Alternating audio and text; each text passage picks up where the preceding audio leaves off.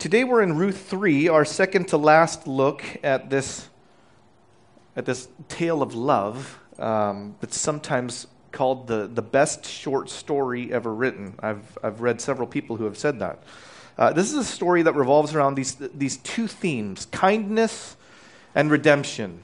And kindness, the word in Hebrew, chesed, is translated a lot of different ways. Sometimes it's translated love, kindness, loving kindness, steadfast love. And it's a word that I keep bringing up. And kindness is a nice way to translate it because it means like being good to someone and, pouring out your generosity or your care and showing them the best of you, right? That's kindness.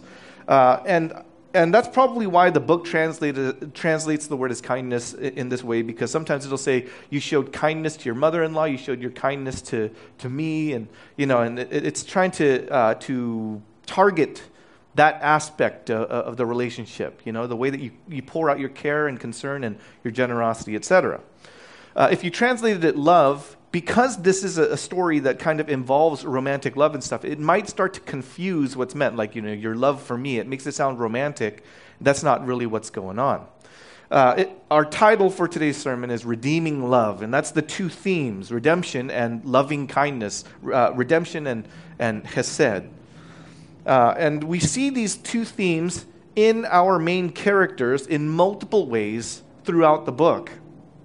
And the author of this book has decided to let the events of the story and the actions and the dialogue of the characters show you, rather than the author telling you, but allows the characters and the events to show you the kindness and the redemption of God, the redeeming love of God. In most of the book, it doesn't say that God made this happen, or God caused this to happen, or God intervened in order to make this course of events. It doesn't really say that. The events merely happen, and then the characters acknowledge that God is in sovereign control of it all. But the author doesn't feed that to you. He lets the characters speak what they spoke, and it informs us in that manner. That's the means by which we understand God's activity. For the most part, his activity is still somewhat veiled and mysterious. We don't get a narrative of what's going on in heaven. Like the book of Job opens up in the first two chapters of God with the council of angels all coming together, and then Satan enters the room and they're all talking, and we get a look at the scene taking place in heaven. We don't get that here in the book of Ruth. We have no idea what God is thinking in heaven. He doesn't say anything. And only until really the very last chapter, you don't really see him explicitly being credited as doing anything by the author. It's more the characters that just describe what they're noticing. So only until the end of the book do you see where it was all going. He's veiled and mysterious throughout this book. The story begins with a Jewish man named Elimelech and his Jewish wife, Naomi. So these two Jewish people, Hebrews, same thing for our purposes today. Okay, Elimelech and Naomi, they're both Jewish. They have two sons, Mahlon and Chilion, and famine strikes Israel, and so they leave Israel. They leave Bethlehem, their town, Bethlehem. They leave the town of Bethlehem. They leave the country of Israel. They move to the country of Moab, and they stay there for some time. And while they're there, their sons, Mahlon and Chilion, they marry two Moabite women.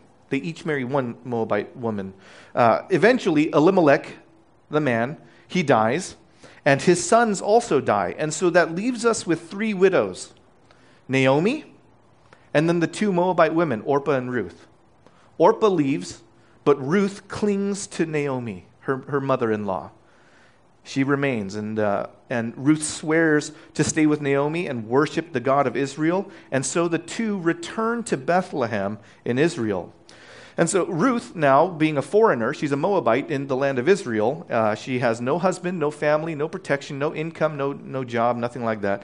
So she has to do something to make ends meet. So she goes out to glean crops, which is what poor people did lawfully. That's how they would pick up leftovers after the reapers of a field. She goes out to glean crops, And it turns out that the field that she's in is owned by a man named Boaz, who happens to be a godly and kind man. And he takes good care of Ruth. He sends her home with a month's worth of food for one person. With two people, she and her mother-in-law could survive for 2 weeks on that. He sends her home with a month's worth of food after her first day of work because he heard about her care and concern, her kindness for Naomi, her mother-in-law. And Naomi recognizes that Boaz, the owner of the field, the man, she recognizes that Boaz is a certain kind of relative. He's a redeemer, a goel, a redeemer, a guardian redeemer, or a kinsman redeemer. That's kind of the term that we're going to latch onto. Kinsman redeemer. We're going to keep the word kinsman in front of the word redeemer.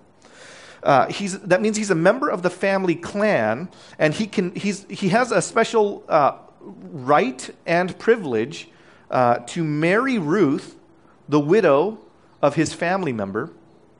He can marry Ruth, and he can have a child with her that would count as the child of his deceased relative. Right? She was married to Mahlon. Mahlon died out in Moab. So Boaz can come, and if that's true, then that means Mahlon's family line has ended. And that means Elimelech's family line has ended because Mahlon and Chilion both died childless, right? Both the sons died childless, so that family would come to an end. That family line is doomed.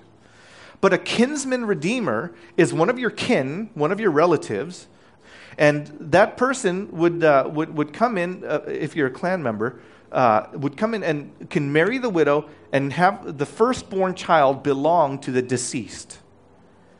So he has this ability to do what no one else can do.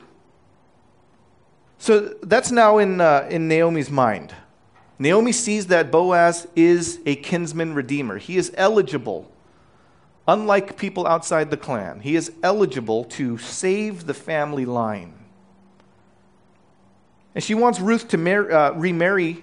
If Ruth marries Boaz, that's good because she remarries. That means she's taken care of. She's not alone. She's not without protection.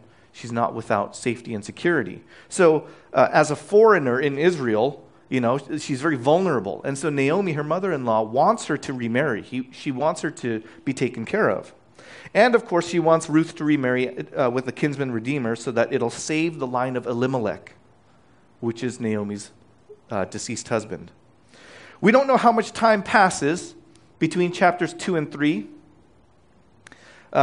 Boaz said that Ruth can keep gleaning through the barley and wheat seasons. That's how chapter 2 ended. He's like, you could stay here and glean for the entire season. And that's 2 to 3 months. And it says that that's how long she stayed. And so at least that much time has passed between chapter 2 and chapter 3. 2 to 3 months have passed. She's gleaned for that long.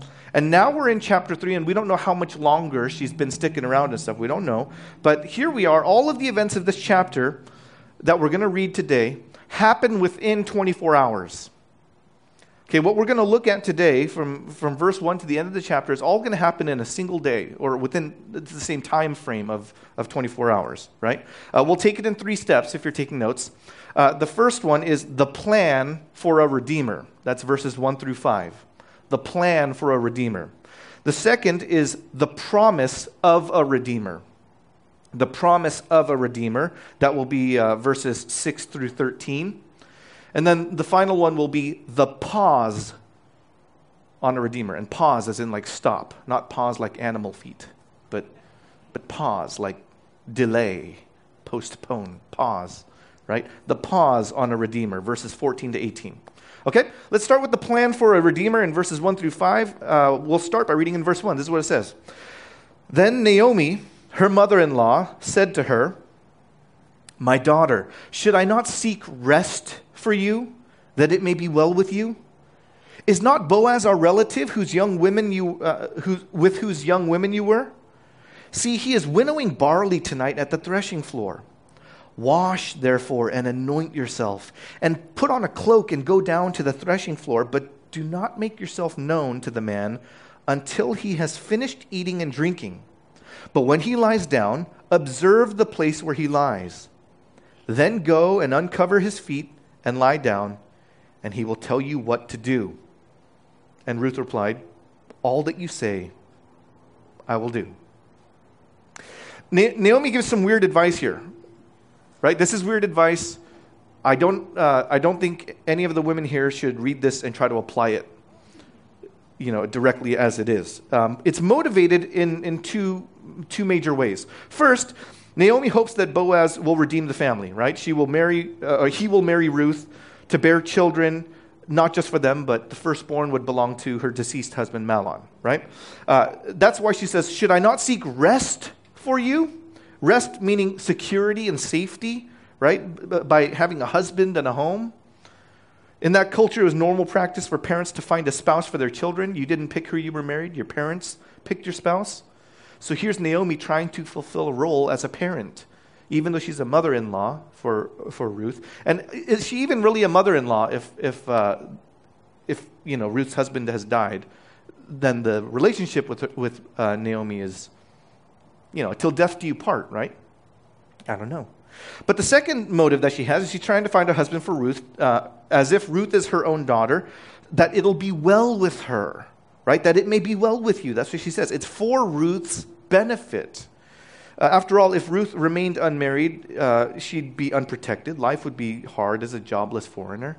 So there's the whole redeemer thing, and then there's just the security thing. And so Naomi is thinking about Boaz as a kinsman redeemer, someone who could save Mahlon and Elimelech's family line.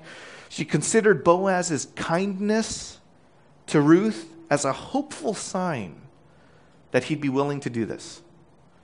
Right? He's been so nice to you, it seems like we've got a chance. He seems to like Ruth. But let's talk about this plan, because I said it's weird advice. She says to Ruth, the plan basically is this. When Boaz falls asleep, sneak into that place, uncover his feet, and then sleep there. And that's bizarre. Clearly, something is being lost in the cultural gap between them and us. Thousands of years have passed. We're half a world away. So this is such a weird idea. And I'll tell you this. This was also a weird idea in that culture. Okay, this is odd to do. Not only that, but it's dangerous, right? Sending a young woman off in the middle of the night is not a wise habit. Right? Wait till he's asleep and stuff and then go and sneak in there. Like she has to then go outside of the city and go find his field. And if you notice in chapter 2, verses 22, 23, Naomi was very concerned about Ruth's safety. She's like, stay close to his young women so you don't get assaulted. Right? So she's already very concerned about that. And that's what Ruth does. She sticks close to Boaz's young maidservants, and that's how she stays safe. But here the plan is very different. Naomi's like, you go in the middle of the night by yourself, no gun. You just go and you'll be all right. It's just a weird bit of advice because it puts her in danger, and yet Naomi seems to have a certain conviction that this is okay and that Ruth isn't going to get harmed. Something like that has turned in her mind, and she doesn't think that God is against them. If anything, she's thinking, God's going to take care of you. You'll be all right. This is going to be okay. I would never tell a young woman to sneak into a man's sleeping area at night, uncover his feet, and sleep there. That seems, it seems intrusive because it is. It doesn't happen, it doesn't happen every day. It didn't happen in this culture all the time. How many young women have tried this on Boaz? None, because you're not supposed to do that. Because notice, later on in the chapter, he will wake up when Ruth tries to pull off this plan. He doesn't wake up and go, oh, again? Right? Oh, another woman's doing this? He doesn't do that. He's very much taken by surprise. He's off his, off guard. He has no idea what this is about. So this is something that was very, very different than what he would have expected, right? What would be the purpose, too? Why would you send Ruth to go while Boaz is sleeping, uncover his feet, and then sleep there? What's supposed to happen? In the morning, they wake up, they see each other, high five, and be like, that was awesome. Like, what's supposed to happen with that? We don't really know why Naomi put the plan together like this, but that's the plan. Threshing floors, by the way, because Boaz is going to be at the threshing floor. Threshing floors were just smooth, level rock. Okay, it's just this flat rock bed. And what you would do is you'd take the grain and you'd like thrash it, or you'd beat it with like rods and stuff, and it would start to separate the actual grain, like the seed part or the hard, dense part, edible part, and from the stalk. But then there would also be all the leafy, flaky parts that you can't eat. That's just, it's just trash. So what you do is you'd beat it, and then you'd throw it up into the air. The wind would carry away the trashy parts. That's called chaff. The wind would carry that away, and then the dense parts, which is edible, would fall to the ground. So that's how you separate the grain from the chaff. And so he would be doing that because it was wheat. It was barley and wheat season. They had a lot of grain and stuff, and so there was a lot to do. And what's interesting to me is that this man is actually at the threshing floor himself instead of just having his servants do it. He seems to be acquainted with life as a whole. He's not just sitting as some rich landowner making everyone do everything, and he just drinks in his room. It's not like that. He seems to hang out with his servants. He has a good relationship with them, and he also works with them, despite his elevated status and his riches. So here's Boaz at the threshing floor, which is unusual for someone of his stature. And Naomi seems to know that he will be there. So it seems it appears to be that this is his pattern. It's his habit. That it's not just this one-time event, but he goes to the threshing floor and he works with his servants. And it says something very positive about him. So what Naomi says to Ruth is, wash yourself and anoint yourself, make yourself pretty. Right? Put on your cloak and everything. Make yourself pretty and be ready to kind of be able to conceal yourself and go so no one knows who you are. You can stealth in there.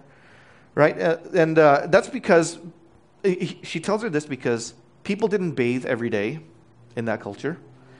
And Ruth was, slaving away every day in the heat to glean. So she'd be sweaty and dirty, and that would just kind of be normal. But Naomi was saying, beautify yourself so that, when you go and do this plan thing, and when Boaz wakes up and sees you, he doesn't see like some mangy, crazy-looking person with wild hair, all these flyaways that are just everywhere. He'll see someone who's used a brush, a little bit of hairspray or something, right? Well, Naomi tells Ruth to be stealthy. Don't let him know you're there until after he eats and drinks, right? Let him be relaxed. First of all, what's Naomi got in mind? We don't really know.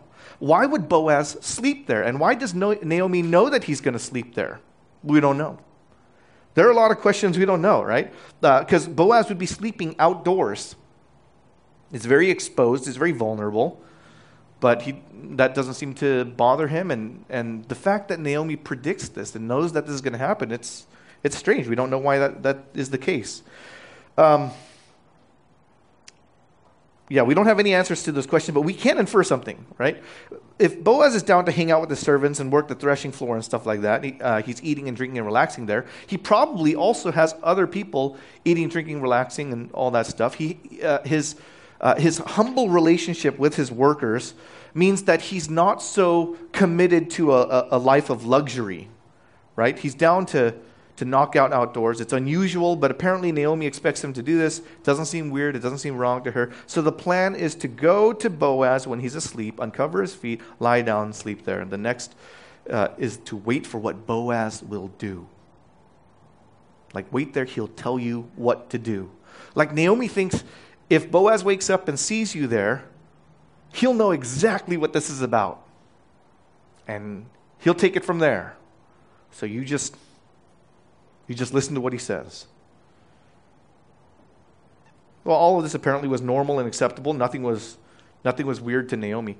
But at least what it means is nothing was immoral. Nothing here was risque or scandalous. No law was broken. No indecent act is to be committed. It's just very, very different from us, our culture. Well, Ruth agreed to the whole thing. So what happens?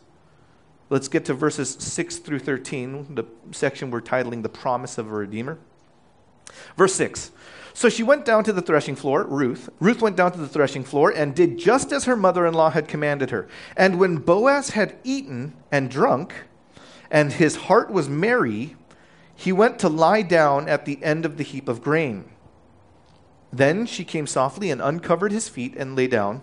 At midnight the man was startled and turned over, and behold, a woman lay at his feet. Stop there for a sec, right?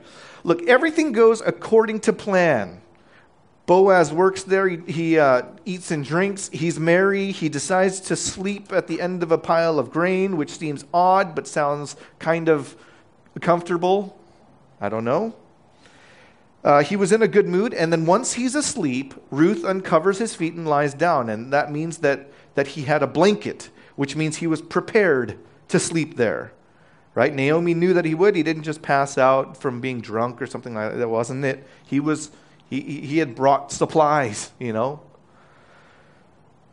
Is there some cultural meaning to uncovering someone's feet and lying there? The answer to that is no. There isn't.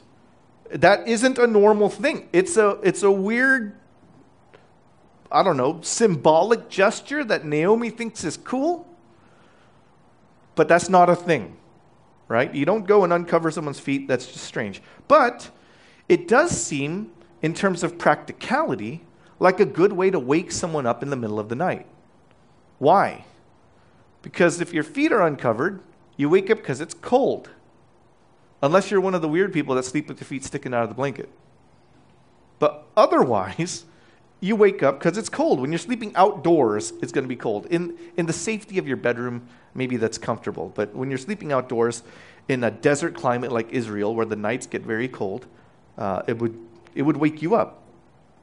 Now, put yourself in this scene, okay? Because you know how, like, when we watch movies, anytime there's a nighttime scene in the movies, you can still see everything.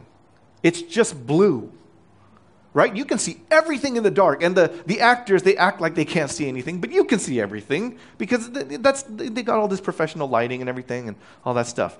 That's not the case here, right? It's dark and he can't see anything.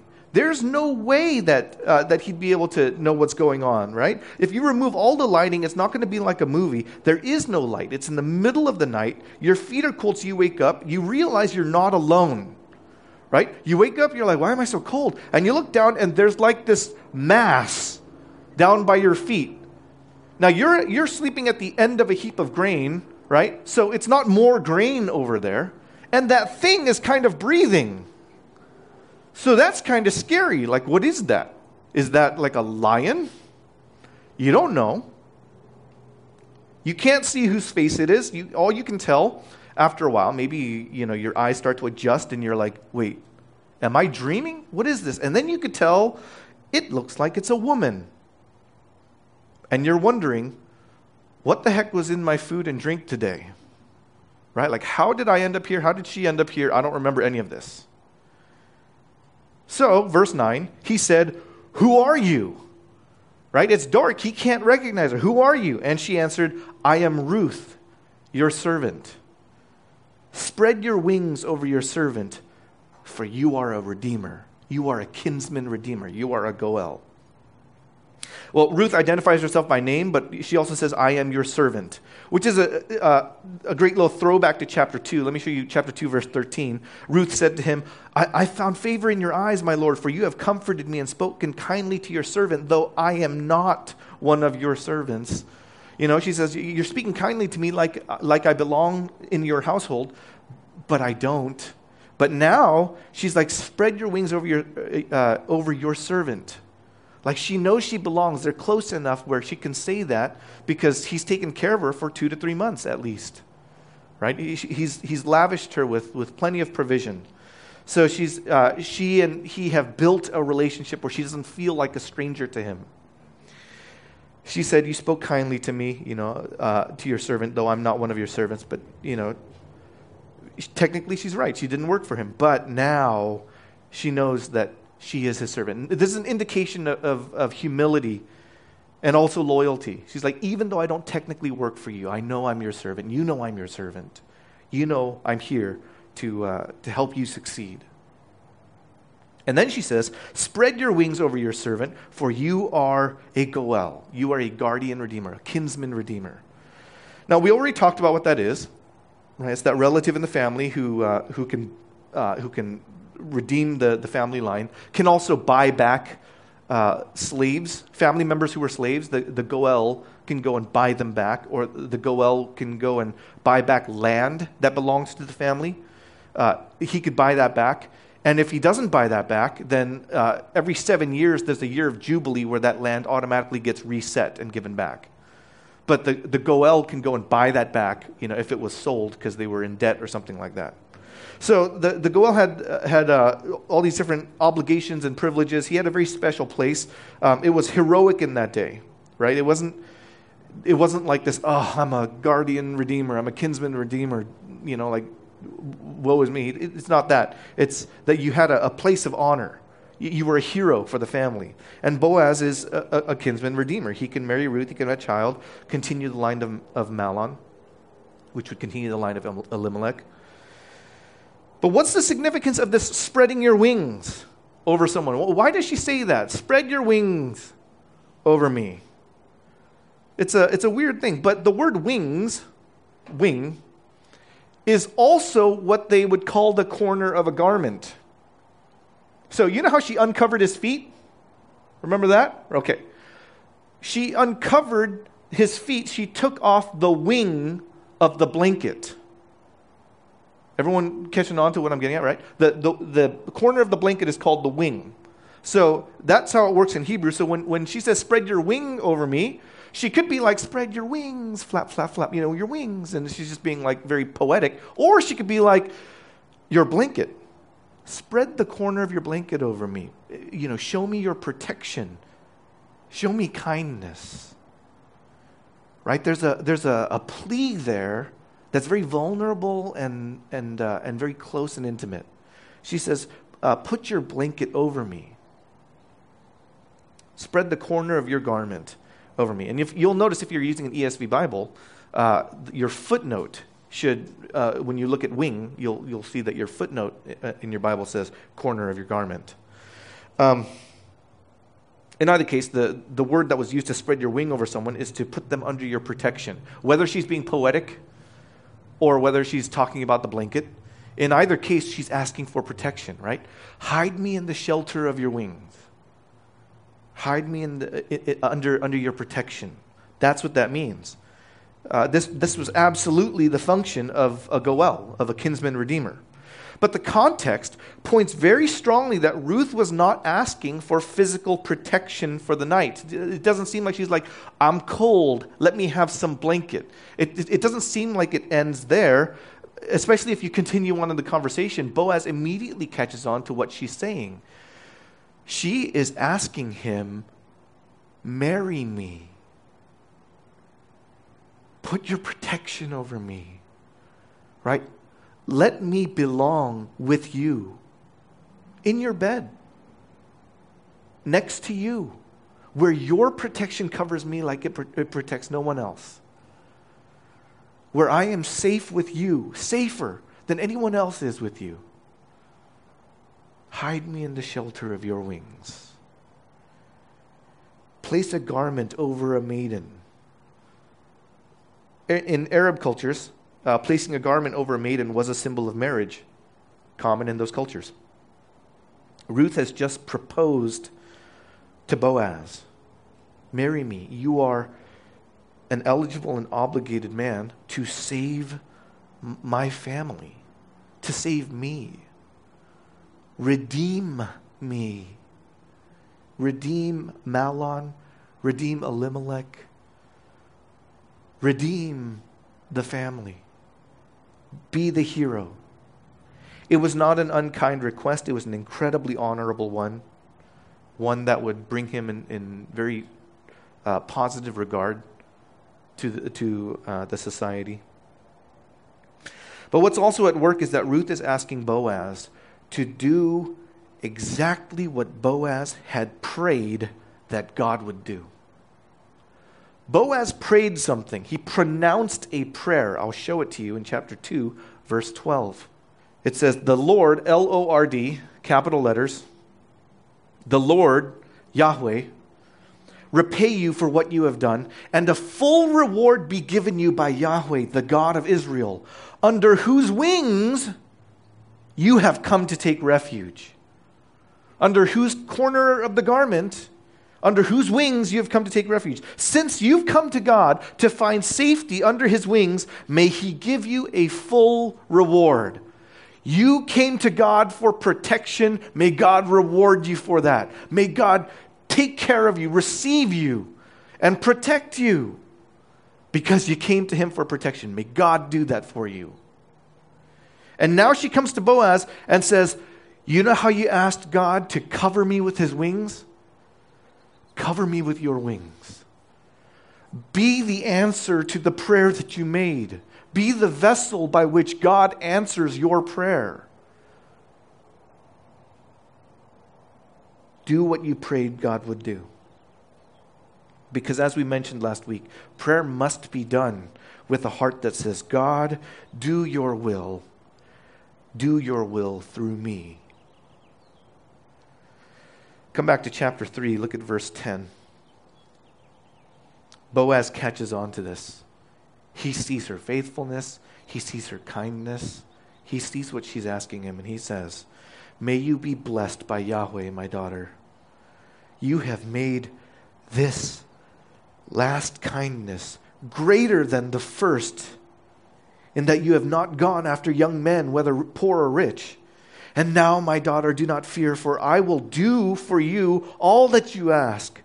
For all my fellow townsmen know that you are a worthy woman. And now it is true that I am a Goel, I am a kinsman redeemer. Yet there is a redeemer nearer than I.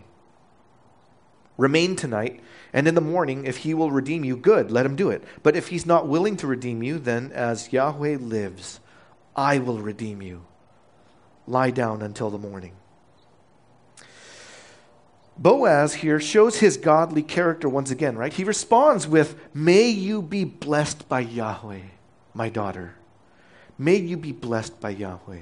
The first thing he utters is a blessing and a prayer connected to a term of affection and love, my daughter.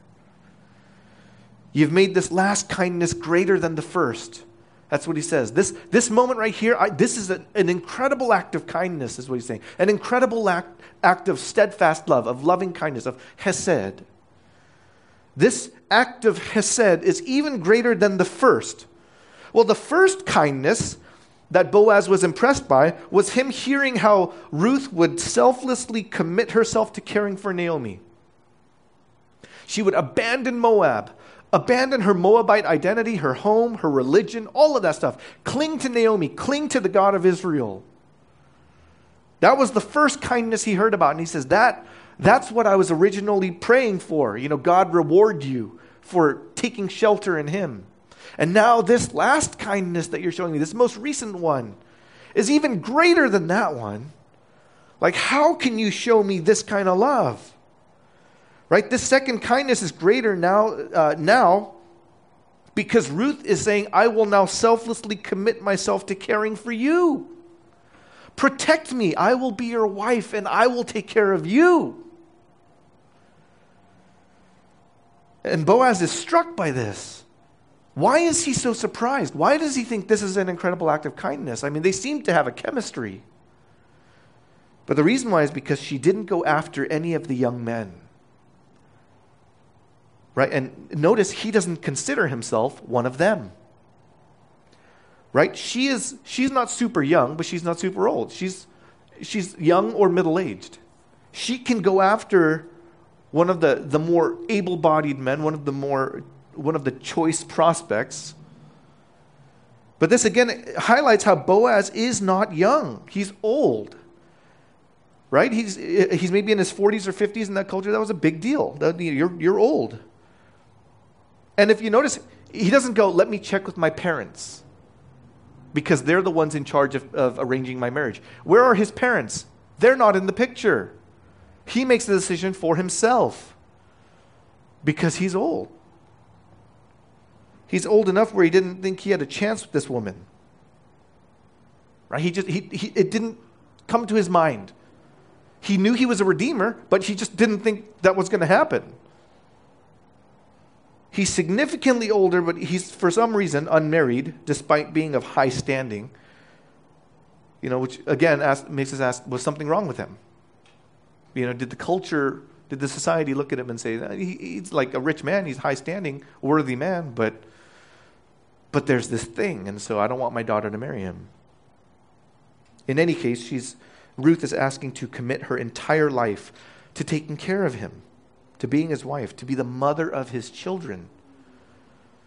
Ruth, see, if Boaz thinks that he's just going to be single for the rest of his life, that's the end of his family line. Ruth said, let me marry you, and we'll have children. You will be a redeemer for my family, and she'll be a redeemer for his. Right? Functionally, they're going to have children, and Boaz's family line will be continued. It's a very forward proposal. She snuck in during the middle of the night. It looks like a scandal, right? Because if people see some woman walk into his room in the middle of the night, it's going to raise questions. She was all washed and clean. She was, she's all pretty and stuff. And she's wearing like anointed oil and things like that. She's attractive. She's all dolled up. So, it's not going to seem like she was there to do some work. It seems like she was there for like some kind of a fling. It didn't make it look good. So it was very bold of her. She might have been scared that this could totally backfire. But, Boaz immediately assures her, he says, do not fear. I will do for you all that you ask because you are a worthy woman. And I really like the way that he says you are a worthy woman, because if you remember from chapter 2, verse 1, it said that Boaz, the narrator introduced Boaz as a worthy man. She's a worthy woman. He's a worthy man. But there's a closer relative who has the right to be the Goel, the kinsman redeemer. A closer relative. So Boaz, he is eligible, but he's not the first in line. There's someone else. Boaz doesn't get first say on whether or not he'll redeem her. He has to defer to this other relative. So Boaz wants to keep things fair. He won't do anything dishonest. He won't do anything manipulative. Even though a marriage is at stake, right? He could try to angle things his way, but so that he could get what he wants. But he doesn't. He says, look, I need to check in with the other guy. If the other guy wants to redeem you, great, you're taken care of. If he doesn't, I will do it, and you're taken care of. Right? In either case, no matter which way it goes, Ruth is taken care of. That's right there. Ruth, like her story is done. If the plot for her was that she was a widow and she then needs to remarry and continue the line, then it's done. It will either be that she marries this closer relative to Elimelech, or she'll marry Boaz. In either case, either way, the family line is safe forever. I like how Boaz says, if the other guy's not interested, if he doesn't want to be the redeemer, then as Yahweh lives, I will redeem you. As Yahweh lives, I will redeem you. That is the most solemn and binding oath that a Jewish person could take upon him or herself. That was, how like when someone says, hey, I'll do this for you, and you go, you will? And they say yes. You promise? They say yes. Cross your heart? They say yes. And then sometimes when you're in elementary school, you go, do you swear to God? And then they're like, whoa. That's like the highest level. That's what this is in Israel. And it wasn't just an expression, and it wasn't like a childish thing. This was a solemn oath taken as Yahweh lives, as true as the reality of God is, which is the ultimate basis for understanding. As Yahweh lives, just as true as that is, I will redeem you. And then he just says, lie down, get some rest, go to sleep. She slept there safely for the night, no scandal, no dishonor. This is the promise of a Redeemer. Now let's get to verses 14 to 18. The pause on a Redeemer. Verse 14. So she, Ruth, lay at his feet until the morning, but arose before anyone could recognize her, which means it's still dark. It's just a little bit before dawn. And he said to her, let it not be known that the woman came to the threshing floor. So he's either saying that to her or to whatever servants are in the area. He just says, hey, keep this quiet. Don't talk about this. Don't spread rumors.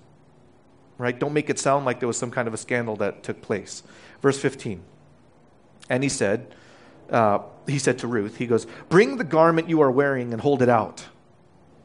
So she held it, and he measured out 6 measures of barley and put it on her, and then she went into the city.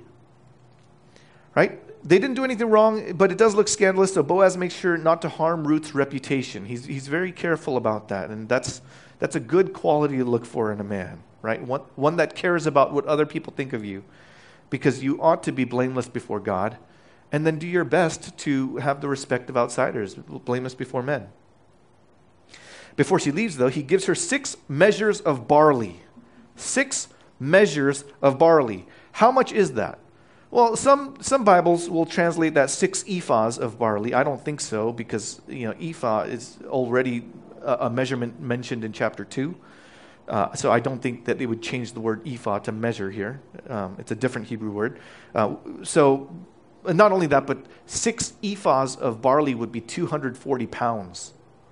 Right? She's just carrying 240 pounds in her little garment. Right? Just how buff is this woman? Right? How much did she glean? So I don't think it's that. He was sending her home with barley, and it seems like he did that so it didn't look like she just came for a sleepover. Maybe he's sending her home so it looked like she did some work, maybe, but that doesn't seem to be the case if you keep reading. But it seems to be more of like a message, a gift in recognition of Naomi's part in all of this. Look at this, verse 16. When Ruth came to her mother-in-law,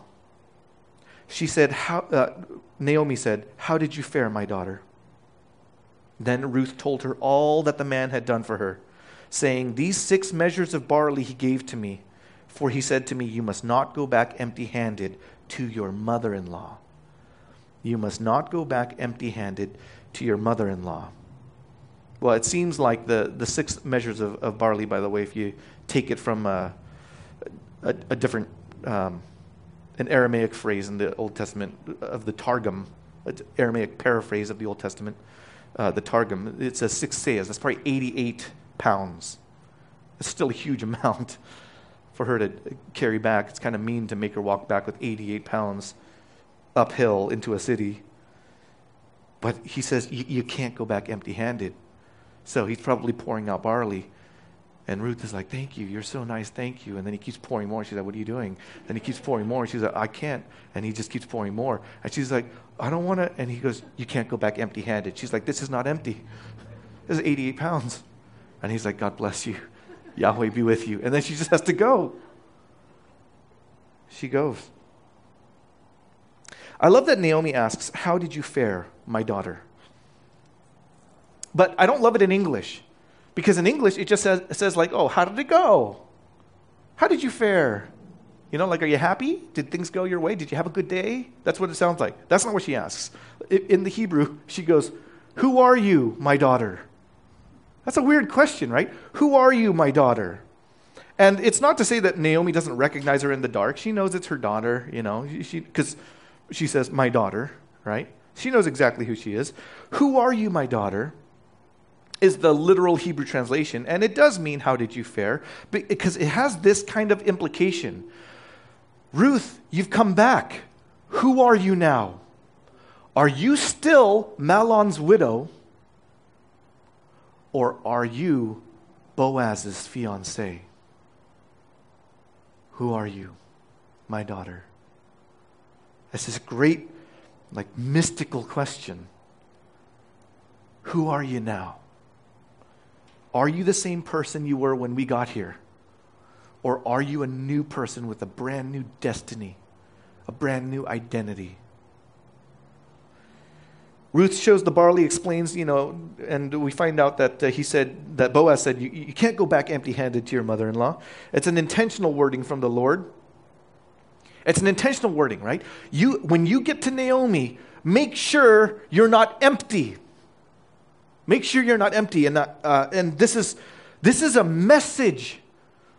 Boaz is not sending a secret message. God is sending a secret message. You could totally see this because the intentional wording here is from the Lord, because Naomi said about herself, remember when she changed her name? She's like, don't call me Naomi, which means pleasant. Call me Mara, which means bitter or unpleasant. Right? Remember that? Ruth chapter 1, verse 20. Right? She said to them, Naomi said, don't call me Naomi, call me Mara, for the Almighty has dealt very bitterly with me. I went away full, and Yahweh has brought me back empty. Why call me Naomi when Yahweh has testified against me, and the Almighty has brought calamity upon me? Do you remember she said that, right? It's the same Hebrew word. Naomi believed she was empty. She had nothing. God left her with nothing. God was against her, took everything away. And yet here's Boaz saying, wait, before you go back, take this. I will not let you go to your mother-in-law empty. She's not empty. The word is peculiar enough to mean something to Naomi. It's specific enough. She's like, I said that just a few months ago. I said I was empty. God made me empty. And clearly God's doing something here. I was convinced God was doing something so much that I would send my daughter in the middle of the night by herself to go visit a man while he's sleeping. That puts her in an immense amount of danger. And I know God is going to do something, and so I'll risk it. And what happens? The man says, she is not empty. She is not empty. You're not empty, Naomi. Ruth has come, and the Redeemer will never leave you empty. From the vantage point of the reader, we know this has significance because it's the last time Ruth speaks in this book. Ruth explained this story. Her last words, you must not go back empty-handed to your mother-in-law. She doesn't speak for the rest of the book. She kind of fades out. And the story will then kind of move in emphasis. Right? The first chapter, it was kind of on Naomi. The second and third chapter was on Ruth. And then it's going to move in the last chapter to Boaz.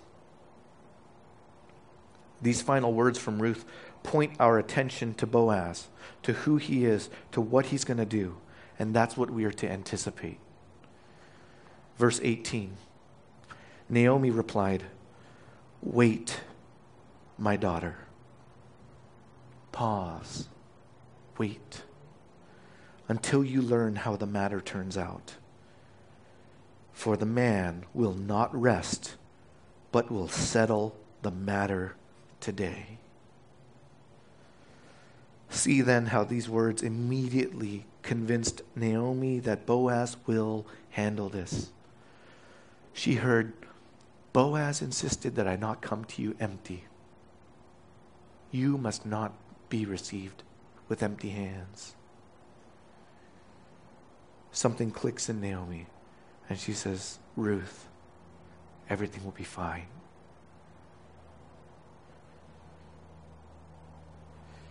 It means no matter what, Ruth will be married, whether to Boaz or to a nearer relative.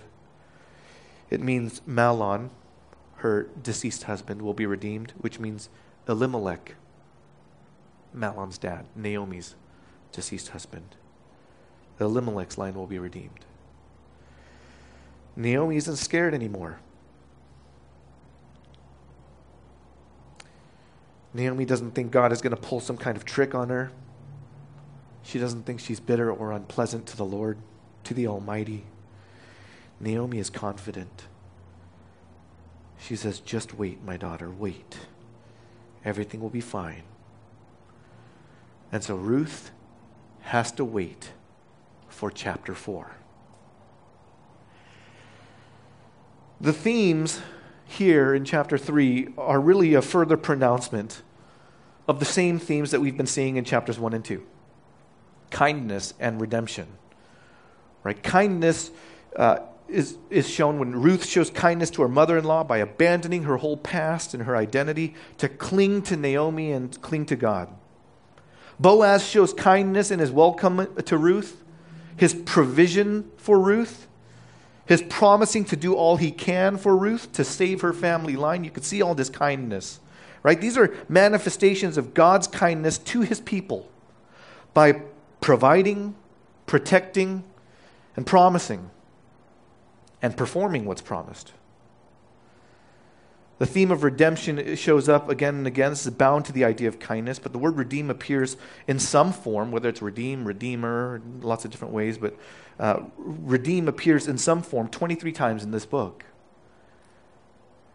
It is to rescue or to save, not by defeating a villain or not by subduing physical danger, but it's to rescue or save by paying a cost, to paying a ransom or a price. Boaz is promising to either let a closer relative redeem Ruth or he will do it himself. It means that he will come and pay the cost to purchase back the family land and to pay a bride price to marry Ruth. And then to pay to raise children, the first one being a child that won't even belong to him, but will belong to Mahlon, Ruth's deceased husband. What then is the outcome of all this? What will happen to Ruth? What will happen to Boaz? What will happen? What will God do?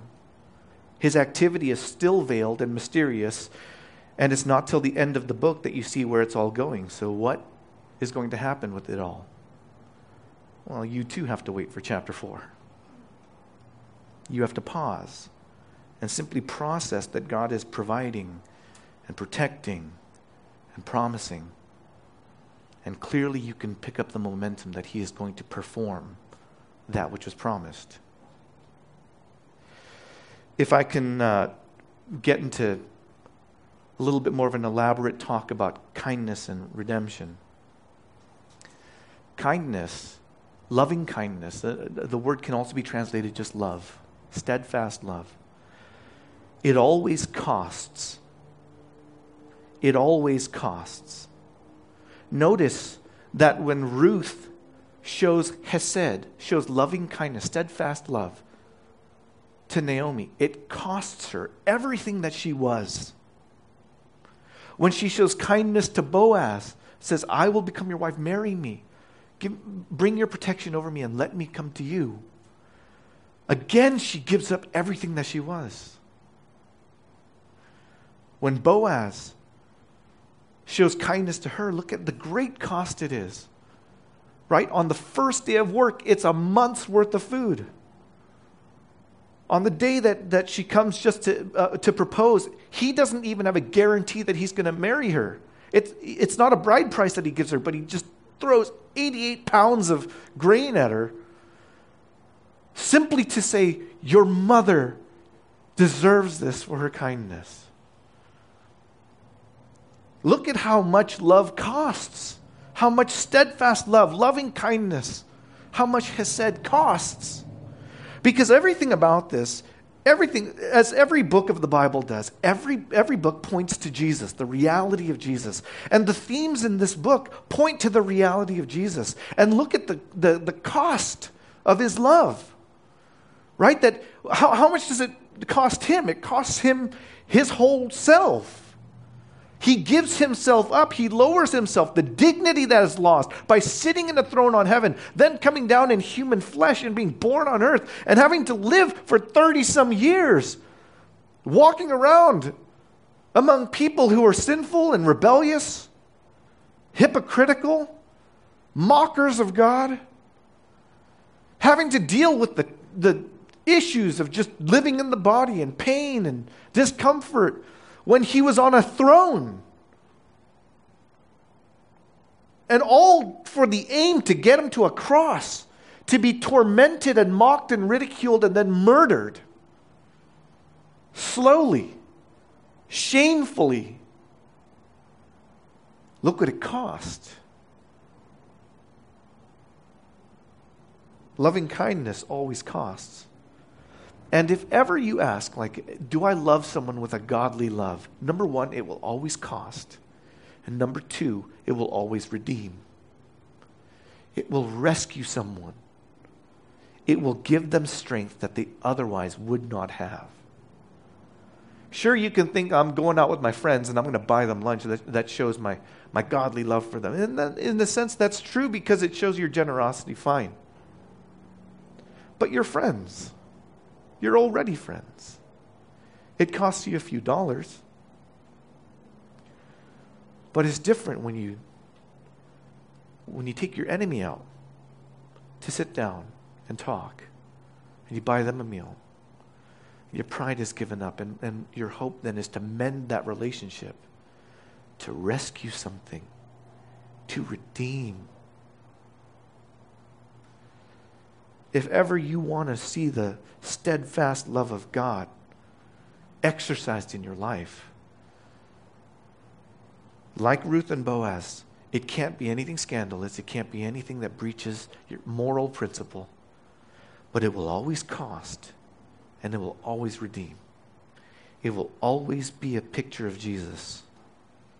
Because God's perfect act of kindness was Christ. If you believe it, say amen. Let's pray.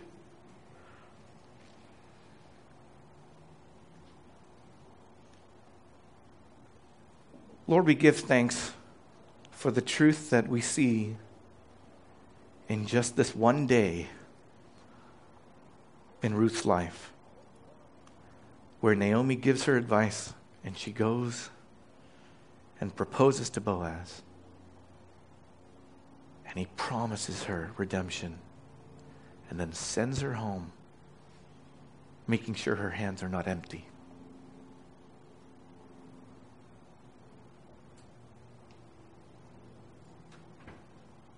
We are so grateful for this story, which demonstrates to us redeeming, steadfast love, redeeming loving kindness. We see the love of a Redeemer.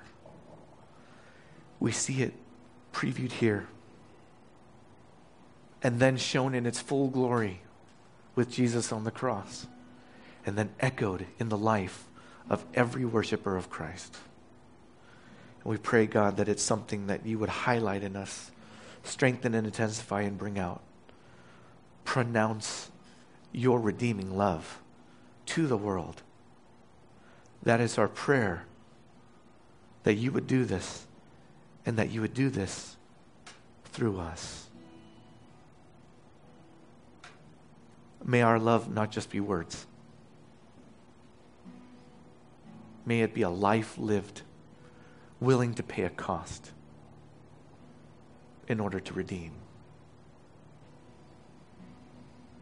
And as we wait for what's to come next, to see how you have orchestrated the events to carry out your redemptive plan, we pray, Lord, that you would teach us that too.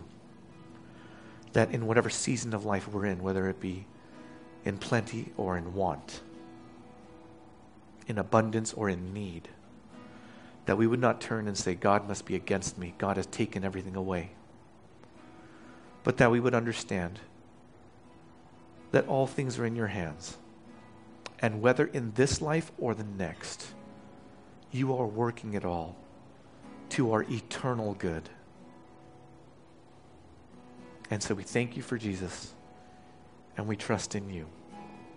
All this we pray for Christ's glory in his name. Amen.